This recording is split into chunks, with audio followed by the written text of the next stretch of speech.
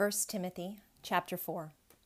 The Spirit clearly says that in later times some will abandon the faith and follow deceiving spirits and things taught by demons. Such teachings come through hypocritical liars, whose consciences have been seared as with a hot iron. They forbid people to marry and order them to abstain from certain foods, which God created to be received with thanksgiving by those who believe and who know the truth. For everything God created is good, and nothing is to be rejected if it is received with thanksgiving, because it is consecrated by the word of God and prayer. If you point these things out to the brothers, you will be a good minister of Christ Jesus, brought up in the truths of the faith and of the good teaching that you have followed. Have nothing to do with godless myths and old wives' tales. Rather, train yourself to be godly. For physical training is of some value, but godliness has value for all things, holding promise for both the present life and the life to come. This is a trustworthy saying that deserves full acceptance, and for this we labor and strive, that we have put our hope in the living God, who is the Savior of all men, and especially of those who believe. Command and teach these things. Don't let anyone look down on you because you are young, but set an example for the believers in speech, in life, in love, in faith, and in purity. Until I come, devote yourself to the public reading of Scripture, to preaching and to teaching. Do not neglect your gift, which was given to you through a prophetic message when the body of elders laid their hands on you. Be diligent in these matters. Give yourself wholly to them, so that everyone may see your progress. Watch your life and doctrine closely. Persevere in them, because if you do, you will save both yourself and your hearers. 1 Timothy chapter 5. Do not rebuke an older man harshly, but exhort him as if he were your father. Treat younger men as brothers, older women as mothers, and younger women as sisters with absolute purity. Give proper recognition to those widows who are really in need. But if a widow has children or grandchildren, these should learn first of all to put their religion into practice by caring for their own family, and so repaying their parents and grandparents, for this is pleasing to God. The widow who is really in need and left all alone and puts her hope in God and continues night and day to pray and to ask God for help.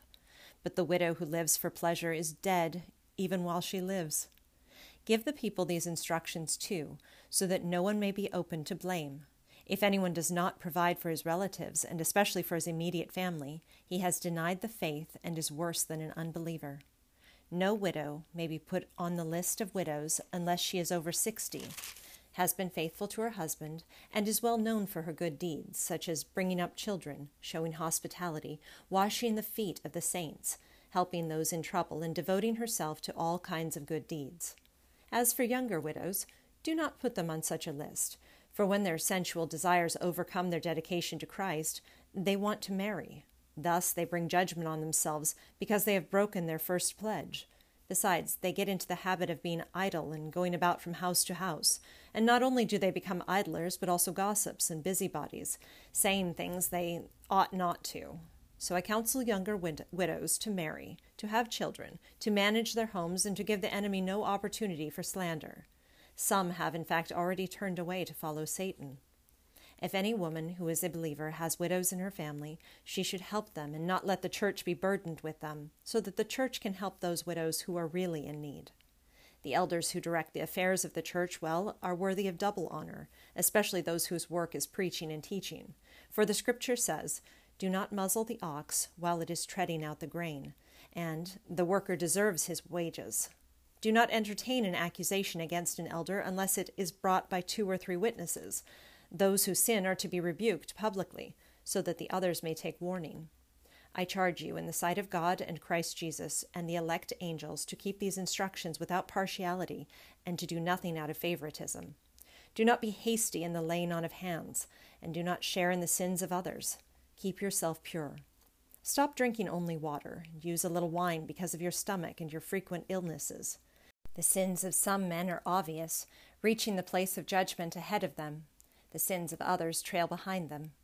In the same way, good deeds are obvious, and even those that are not cannot be hidden. 1 Timothy chapter 6.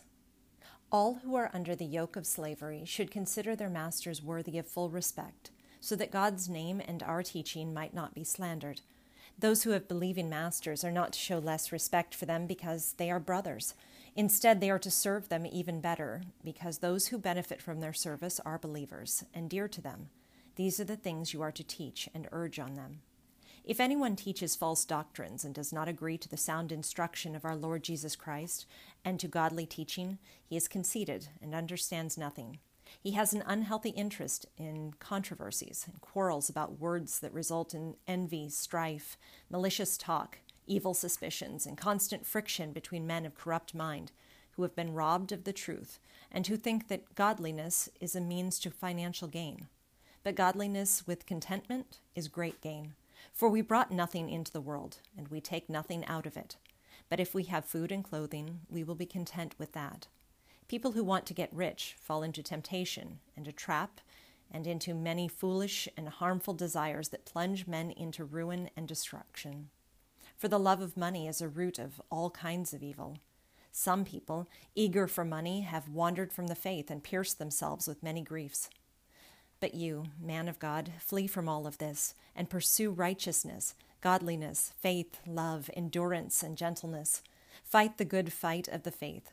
Take hold of the eternal life to which you were called when you made your good confession in the presence of many witnesses, in the sight of God, who gives life to everything, and of Christ Jesus, who, while testifying before Pontius Pilate, made the good confession, I charge you to keep this command without spot or blame until the appearing of our Lord Jesus Christ, which God will bring about in his own time. God, the blessed and only ruler, the King of kings and Lord of lords, who alone is immortal and who lives in unapproachable light, whom no one has seen or can see, to him be honor and might forever. Amen. Command those who are rich in this present world not to be arrogant, nor to put their hope in wealth, which is so uncertain, but to put their hope in God, who richly provides us with everything for our enjoyment. Command them to do good, to be rich in good deeds, and to be generous and willing to share. In this way they will lay up treasure for themselves as a firm foundation for the coming age, so that they may take hold of the life that is truly life. Timothy, guard what has been entrusted to your care. Turn away from godless chatter and the opposing ideas of what is falsely called knowledge, which some have professed, and in doing so have wandered from the faith. Grace be with you. Psalm 138. I will praise you, O Lord, with all my heart. Before the gods I will sing your praise. I will bow down toward your holy temple and will praise your name, for your love and your faithfulness. For you have exalted above all things your name and your word. When I called, you answered me. You made me bold and stout-hearted. May all the kings of the earth praise you, O Lord, when they hear the words of your mouth. May they sing of the ways of the Lord, for the glory of the Lord is great. Though the Lord is on high, he looks upon the lowly, but the proud he knows from afar.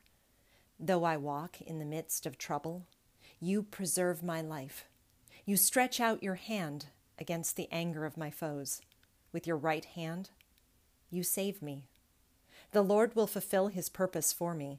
Your love, O Lord, endures forever. Do not abandon the works of your hands.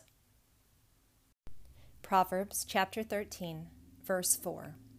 The sluggard craves and gets nothing, but the desires of the diligent are fully satisfied.